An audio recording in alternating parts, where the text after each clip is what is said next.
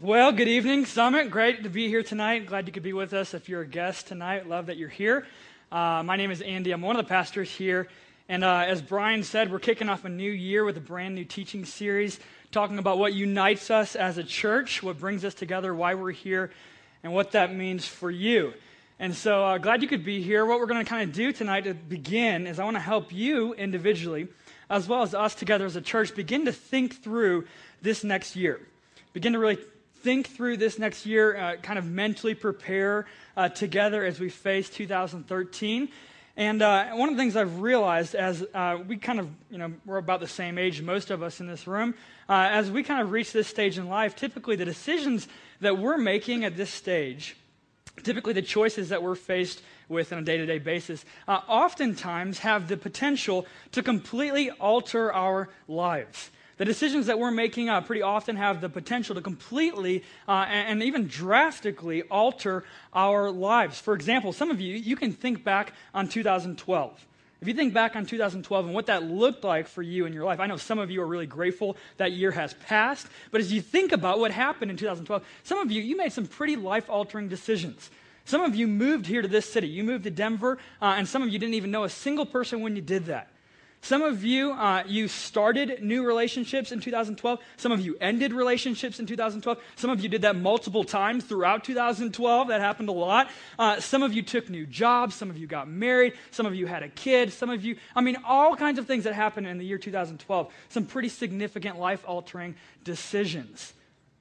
And when we think about that, if you're anything like me, there were probably several days in that year that you just wish you could kind of go back in time when you were about 6 years old, and the most important decisions that you were being faced with were whether to go with the cherry snow cone or the suicide snow cone, and putting like all the different flavors in them, right? You just wish that life could be that simple again when you were 6 years old, but the reality is when you are 26 or 36 or 46 or 56, the decisions that we're making now have the potential to completely alter the course, the direction of our lives.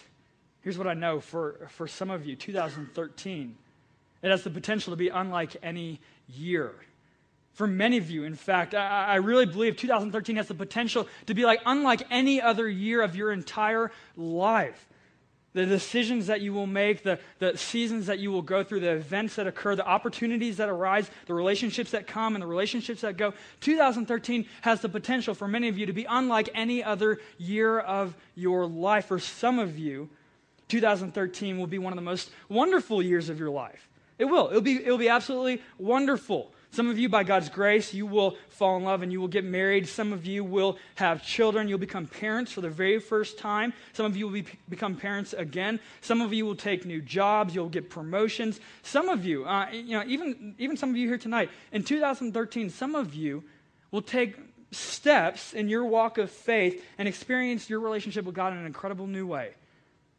2013 for some of you will be unlike any year of your life. Now, 2013 for others of you will be unlike any other year of your life, but for all of the wrong reasons. If we're just being honest tonight, 2013 for some of you will be one of the most difficult and challenging years of your life.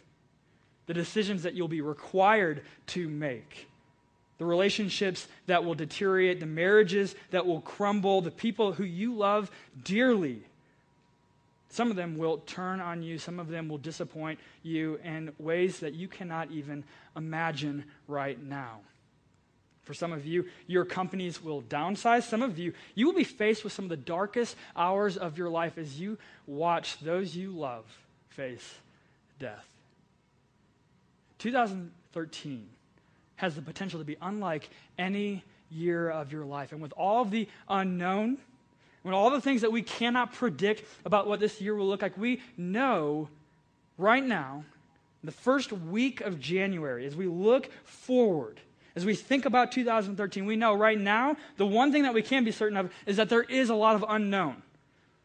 But as we look tonight at God's Word, what we're going to see Him tell us is that while there is a lot of unknown right now, and as we're in the midst of trying to kind of predict all the unpredictable, and we're kind of anticipating and trying to know all the unknowns, what He's going to say to us tonight is that the most important thing that you can know for 2013. The most important thing you can know for 2013 is not about what's going to happen or what could happen, but what has already happened.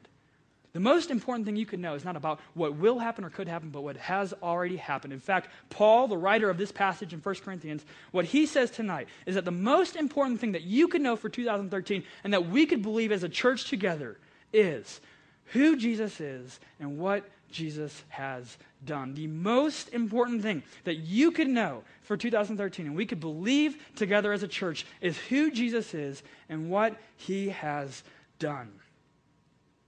So that's what we're going to look at tonight. That's the game plan for the evening. We're looking at 1 Corinthians chapter 15, starting in verse 1. Now, I love this letter, 1 Corinthians. It's a great letter. It's written by Paul to an urban church just like ours, filled with young people, lots of new Christians, lots of questions, and to be honest, by this point in the letter, the people that he's writing, lots of problems going on in their lives. They're kind of making a mess of their lives. He's trying to rein them back in, set them straight, give them some guidance. And so this is what he's going to say, starting in verse 1. Follow along with me. If you have your Bibles open, chapter 15, verse 1, Paul says, "Now, I would remind you, brothers, of the gospel I preached to you." Okay, let's stop right there. What Paul is saying is that we need a reminder. He says, I need to remind you, brothers, which means that we are naturally forgetful people. We are prone to forget, and at times, we're even prone to forget some of the most important things in life. This past week, actually, I went to go get my oil changed in my car, and I pulled up to a Jiffy Lube in Cherry Creek. And while I was there, I pulled up. I was in the parking lot. I was kind of in a hurry. You could tell that they were in a hurry. This employee comes right to my car, opens up the door, says, you can come out, leave the car running, go ahead and make your way into this sketchy lounge area. We'll take care of it. Here's some paperwork to read on the way. So I'm like, all right, I get up, I get out. I'm start making my way into that sketchy lounge area. I'm halfway there when all of a sudden I had that feeling overcome me, that feeling of like, I feel like I'm forgetting something. What am I forgetting? I got my wallet. Got my phone, it's not my keys. What could I be forgetting? I was thinking about it. I'm continuing to walk into that lounge. And all of a sudden I realized, oh yeah, my child. I forgot my child. I left my little girl, Raleigh, was just chilling in the back seat. She was just hanging out, minding her own business. Some sketchy Jiffy Lube guy gets into my car. He's getting ready to drive away into the garage. I'm like, wait a minute, time out. So I go and I stop him, I get him. And I thought about that. Paul is saying we are in desperate need of reminders. Even at times, the most important things in our lives, we are prone to forget. And we need to be reminded, most importantly, of who Jesus is. So that's what he's going to do here in this portion. He says, now I would remind you, brothers, of the gospel, which Brian said earlier, that's a word that just means good news. I would remind you, brothers, of the gospel, the good news that I preached to you, which you received, in which you stand, and by which you are being saved, if you hold fast to the word I preached to you, unless you believed in vain. Verse 3, for I delivered to you as of first importance.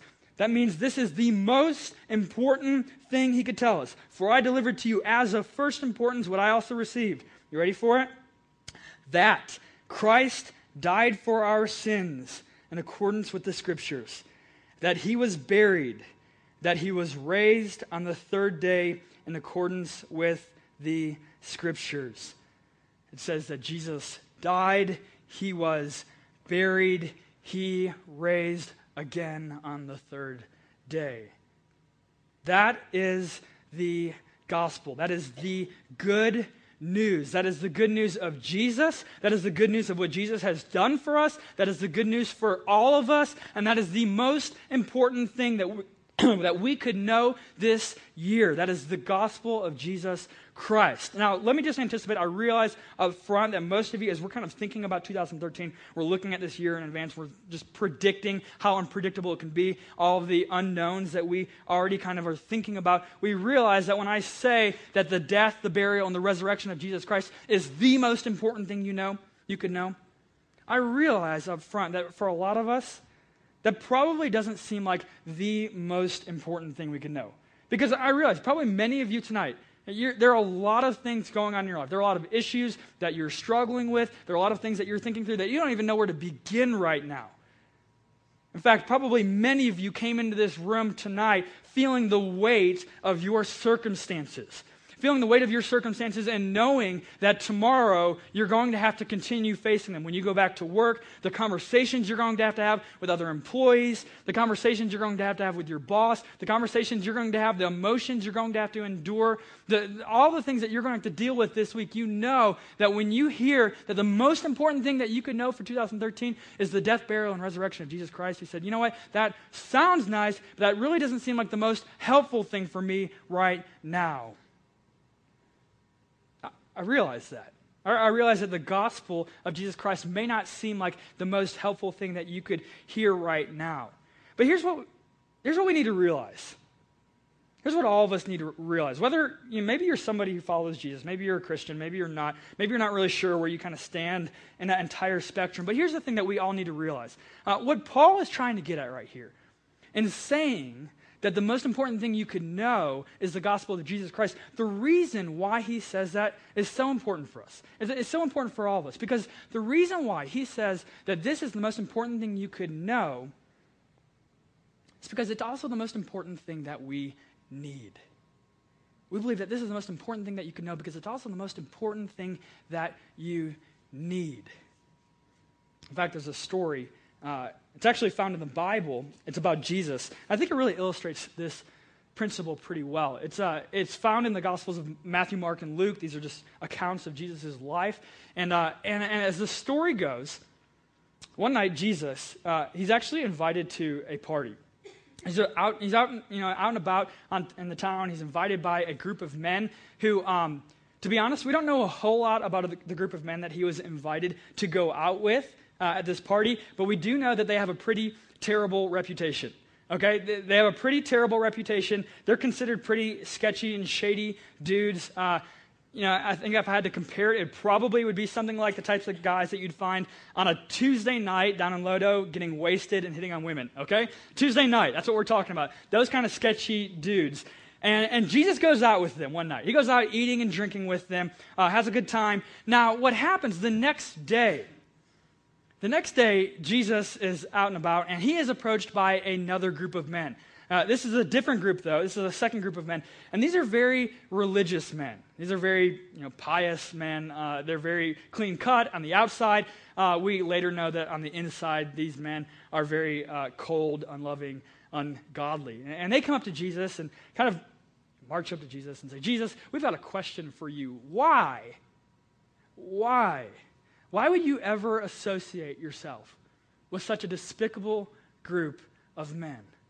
Why would you ever go out eating and drinking with such a terrible group of men who have a terrible reputation? And the way Jesus responds to this, I love exactly what he says in response to this, because I think his response really gets to the very heart of our need. This is what he says. And in fact, you'll see it up here on the screens. This is what he says once they come questioning him. He says, on hearing this, Jesus said to them, and this is very Jesus-like. He responds with a question. He says, who needs a doctor? Who needs a doctor? The healthy or the sick? Who needs a doctor? The healthy or the sick? And you can just imagine in that moment when a group of religious leaders come up to Jesus and asking him a question. Jesus, why are you associating with your men? And then he responds with this kind of response. Who needs a doctor? The healthy or the sick? I mean, probably if that were you, you'd be like, what are you talking about, Jesus? I asked you a question. I didn't expect a question in response. But this is what he said. Who needs a doctor, the healthy or sick? And then he takes it a step further. And this is what he says after that. I've come for the sick, the sinners. Who needs a doctor, the healthy or the sick? I've come for the sick, the sinners.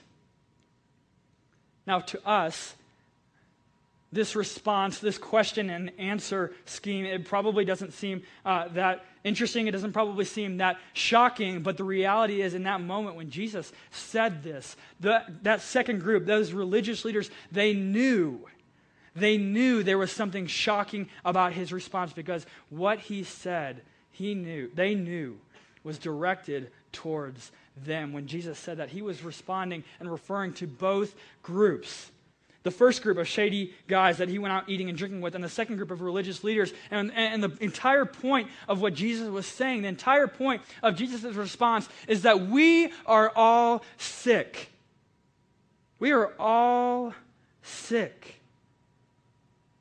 And the religious leaders, they were startled because they couldn't believe what Jesus was saying, that he was saying that we have all caught a disease called sin. No one is immune to it. No one is able to get away from it. All of us are susceptible, and we've all caught the disease called sin.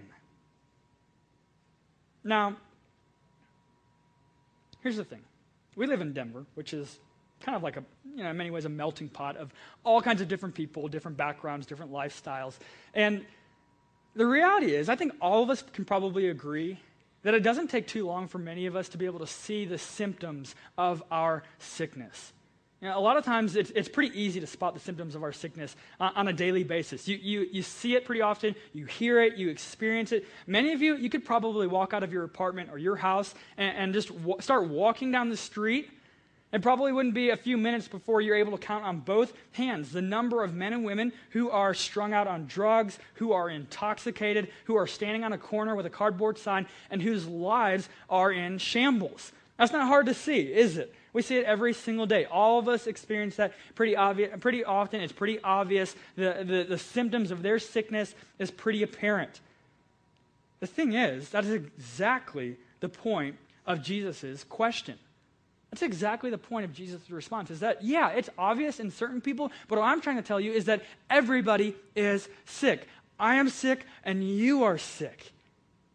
And the reality is that although your sickness may not manifest itself in a drug abuse or alcohol abuse, although it may, your sickness will manifest itself in other ways in life. Maybe in the way that you date. Maybe the way that you go from guy to guy to guy to guy. Maybe in the way that you just encounter women and you're just taking advantage of women on a consistent basis. Maybe you look at women as an object for your own gratification. Maybe it's just in the way that you're able to cling to anybody who gives you just an ounce of attention. That is a sickness. That is a sickness that has manifested itself in your relationships. Maybe it's the way that that sickness has infected your mind or your heart, your emotions, and just the need to continually perform, the need to continually be noticed, and just to find approval by so many people, whether it's the people that you work with, whether it's the people you work out with, whether it's the people that you interact with on a continual and daily basis, whether it's the approval of your parents or the approval of a spouse or a friend, just the need to always perform, always do more, always achieve greater. This is a sickness that has manifested itself in your life in a way that doesn't look like the addict or the alcoholic on the corner. But it has manifested itself in your heart, in your mind, and your relationships. And here's the reality. Here's what Jesus is saying. Here's what Jesus is trying to teach us. He's saying that in all of us, there's a sickness. There's a disease. And sometimes in life, sometimes there are sicknesses that you can beat. Right? You catch the common cold, you get the flu, you have a migraine, you can beat that. But then there are other times in life you just can't beat it. And when we talk about the disease called sin, that is a sickness that you cannot overcome on your own. You cannot overcome it on your own. And all throughout history of humankind, the survival rate has always been 0%. It always has been, and it always will be. You cannot beat it by yourself. Unless you know the right doctor. Unless you know the right doctor. The gospel of Jesus is such good news because it tells us, those of us who are sick and dying, that although we are sick and dying, there is a doctor who loves us, and his name is Jesus. He loves us, and he loves us so much, not only that he knows the cure, but he actually is the cure. He will take our sins. He will take our sickness. The prophet Isaiah actually said, he will take our infirmities upon himself. He will die for our sins. He will then be buried, and then he will raise again, showing his power over our sin, showing his power over our sickness, showing his power over death, and showing his power as the one and only person who can do what we are unable to do for ourselves, and that is fix our sin problem and cure our disease. That is why the gospel of Jesus is good news. The reality is, no matter how 2013 turns out for you, no matter if it goes really, really well, no matter if this is one of the most challenging years of your life, if you are a follower of Jesus, if you're someone who trusts and follows Jesus, if you're someone who knows and believes the gospel, you have the ability. Listen, you have the ability, if you're someone who knows and believes the gospel, you have the ability to look at every single circumstance, every single trial, every single season, every single breakup, every single opportunity, knowing that the most important thing in your life, the most important and the greatest need in your life has been taken care of by a God who loves you. That is the good news of Jesus, and that will change you. That will change you. That will change every single thing about you. In fact, that's exactly what Paul continues to write to the church in Corinth. That's how he continues saying that when you hear the gospel, when it is proclaimed, it will absolutely change you. Look with me in verse 5. We're going to see what happens as the gospel is continually proclaimed. Verse 5, this is after Jesus has died, has been buried, raises again. Verse 5 says, "And then he appeared to Cephas," that's Peter, "and then to the 12. Those are the 12 disciples. Verse 6, "Then he appeared to more than 500 brothers at one time, most of whom are still alive, though some have fallen asleep." What he's saying there is that Christ appeared to 500 people after he rose from the grave. And if you want, you can actually go see. Some of them have died. Most of them are still alive. Go find them, talk to them, ask them, did you really see Jesus? Like, really, did you really see Jesus? And they'll tell you, oh, yeah, I saw him. Yeah, I saw him. My brother saw him. My friend Hank, he saw him. We all saw him. We had breakfast together. He told us some stories. We had a great time. He taught us some more stuff. We all saw Jesus. There were about 500 of us there. There were about 500 brothers at one time, most of whom are still alive, though some have fallen asleep. Then, verse 7, then he appeared to James. James is Jesus' brother. Now tell me, how many of you do you think you can convince your brother to worship you as Lord, God, Creator, and King? Right? None of you probably, right? Brothers, what do? They give you wedgies and swirlies. They don't bow down and worship you as king. That's what Jesus' brothers did. They worshiped him. Last of all, as to one untimely born, he appeared also to me, meaning Paul. Jesus dies. He's buried. He's raised from the grave. And then he appears to one person. Then he appears to 2 people. And then he appears to 12 people. And then to 500 people. And then what happens? What happens when a Jewish man claiming to be God and claiming to have the power to forgive our sins dies and raises again to life? What happens in that moment? What happened was one of the most significant movements in human history, a movement of people whose lives have been radically and completely altered. Thousands, literally thousands of first century men and women from different backgrounds, different ethnicities, different social classes, all being radically transformed by this news of Jesus, by this good news of the gospel. Thousands of them. Overnight, their worldviews are radically altered. Their lives are radically changed. The reason why they're waking up in the morning and what the purpose of their life has instantly, overnight, been changed when they hear the good news of Jesus. Literally, Greeks, Romans, Jews, the poor, the wealthy, slaves, politicians, all these people united together because they've heard the gospel of Jesus, and they can't help but to respond to it.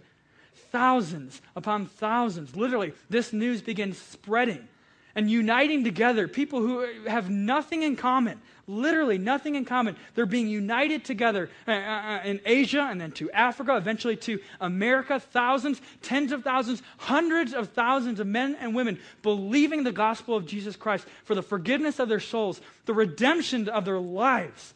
They are united together. You know, the amazing thing about that is that really it's continually evident even today. It's evident. I mean, even right now. I mean, the fact that if I were to look out, you can kind of look out right now in the room, the people that are gathered here, about 100, 130 people sitting in this room right now, the reality is I mean, what other thing in life unites people like this all in one place? I realize on the surface, when you kind of look at our crowd here, when you look at the people in our church, on the surface, a lot of us kind of look alike. We look similar, same life stage, tend to be pretty similar looking. But the reality is, if you were to get to know the people in this room, you'd realize we're very different, right? Or we're some of you are very, very different from one another, okay? I know a lot of you here. I know you're different. And you think, I'm different, I think you're different, but the reality is that's kind of the case right now if you were to compare people in our church. In fact, when I think about that, when I think, how could we ever unite all kinds of different people like here, even to the point that we literally consider one another family? We consider brothers and sisters. How does that happen? You know, when I think about this often, I kind of visualize a couple of different people within our church, and I just kind of laugh because it seems so crazy that it's actually true. And so I just want to share that a little bit. There's a couple stories, a couple people that come to mind when I think about that. The first person that comes to mind, I don't think he's here tonight, so he won't be able to defend himself. The first person is Jeb. Some of you know Jeb. Jeb is a mathematician and a professor at CSU. And he's got a PhD in applied mathematics. I actually even wrote down what he does. His concentration is, listen to this, check this out. Mathematician. His concentration, reformulating finite difference methods into finite element methods in order to perform error analyses for differential equation simulations.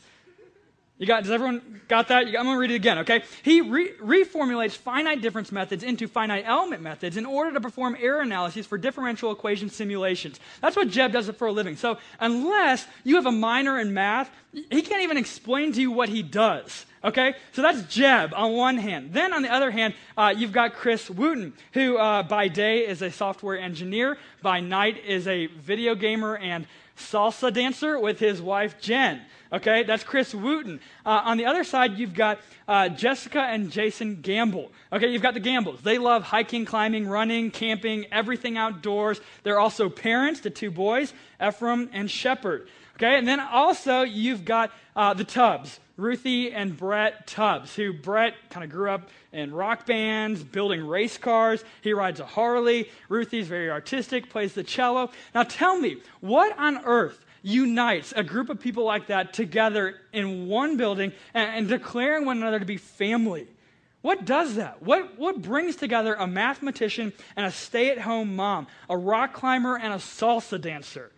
You know, even if you think about the leadership of our church here, on one hand, you've got Brian, who is a sports enthusiast. Then you've got Turney, who created that video, incredible graphic artist. And then you've got me. I hardly know the difference between a first down and a touchdown, and I could hardly draw a stick figure, but what unites all of us together? How are we able to work together, lead together, worship together? It is Jesus.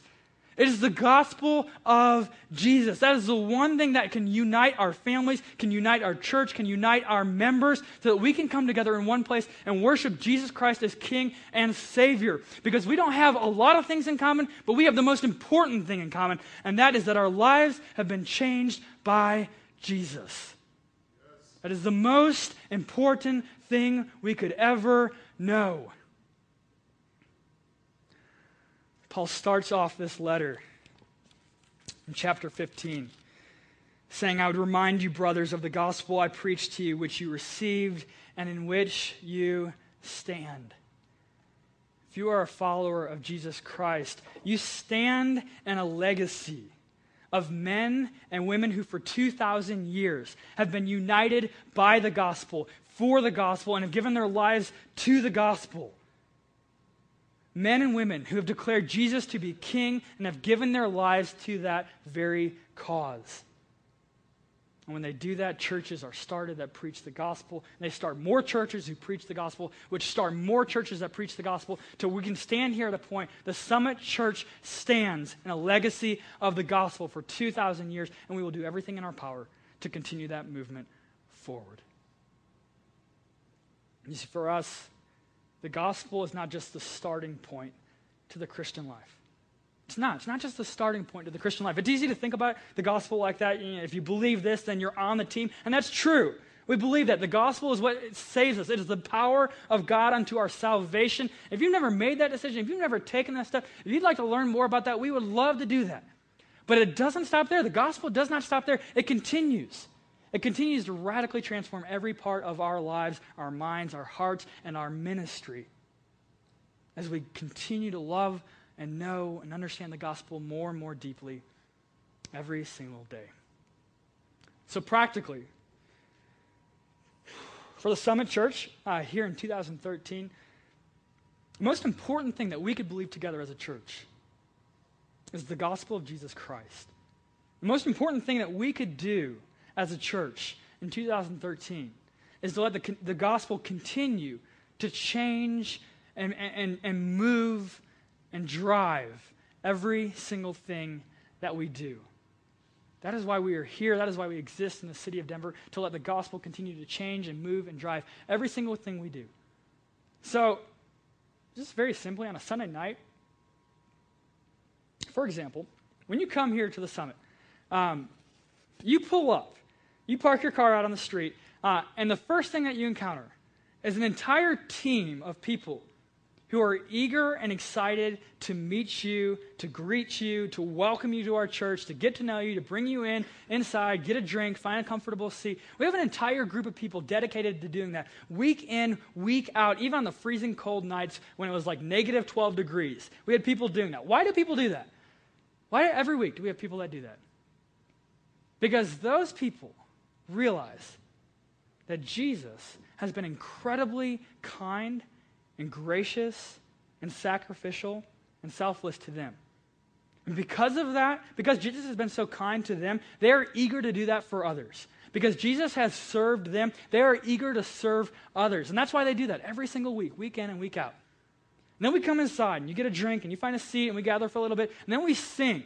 Like we just did a little while ago and we're getting ready to do in just a few more minutes. We sing. Not just songs that sound cool or songs that we think are fun, but songs that proclaim and teach the gospel.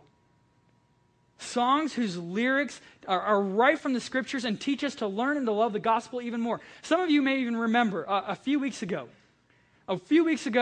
we baptized Evan. Right up here on stage, we brought up the horse trough. We baptized Evan. He became a new Christian, and he shared his story on a video. It's probably one of my favorite stories that I've heard so far in the life of the Summit Church. Because his story, the way it happened, you probably remember, he said, you know what, I've been coming to the Summit now for a long time.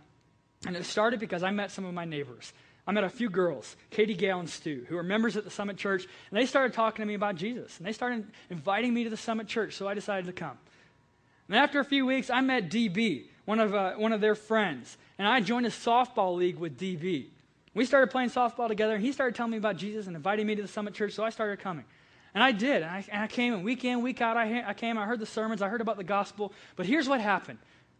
What finally pushed me over the edge, this is what Evan said in his video, what finally compelled me to believe the gospel in the end was a song.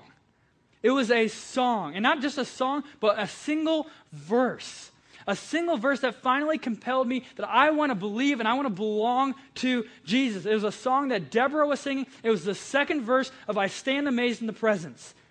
And he said, that verse, it says, he took my sins and my sorrow. He made them his very own.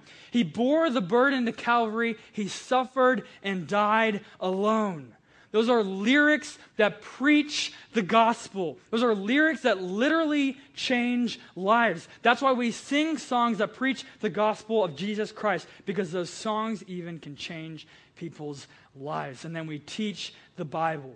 Chapter by chapter, book by book, verse by verse, the Old Testament and the New Testament, because we believe that every single part of the Bible is all about Jesus and him coming to save his people from sin, deliver them from death, and rescue them from hell into a kingdom that they can live forever with him. The gospel of Jesus Christ changes everything. It changes every single thing. For 2012, some of you had extraordinary years. Extraordinary year in 2012. Your lives were radically changed. I mean, dozens of you sitting here right now, dozens of you made decisions in 2012 that radically changed your life. You became Christians, you got baptized, you joined our church, and your life have never looked the same. And I'm just standing here tonight to tell you, 2013 can be even better. 2013 has the potential to be unlike any other year of your life because the gospel continues to change every single thing. If we remember that, if we know that, if we apply that, if we believe that, I promise 2013, the stories that you tell, the way our church grows, and just the good news that we'll be able to share be completely and just incredibly inspiring to the rest of our city. As our hope for you, that is the hope for our church, as our hope for 2013. Let's pray. Lord Jesus, we give you thanks right now. We pray, Heavenly Father, as we just begin another year, Lord, that we pray that this will not be just another year. Lord, as we can just consider your desire to do great works in each of our lives, as we consider your desire to work in our lives in radical ways. Lord, I just pray that we will not hinder that, we will not prevent that, we will not take steps in order to see that happen, but Father, we will just do anything and everything so that we can see you work in our lives. Lord, I pray that 2013 is a year that is unlike any other year, but for all of the right reasons. So that we will know you, that we will be changed by you, that we will live for you, and that a movement of your people will continue in this city. Lord Jesus, we know that that will happen. We know that you are eager to do that. And I pray for every single man and woman here tonight that you will just continue to open their hearts to the gospel of Jesus Christ, that we will rejoice in that and we'll celebrate it every day. Lord, we love you. We thank you. And we pray in the name of Jesus Christ. Amen.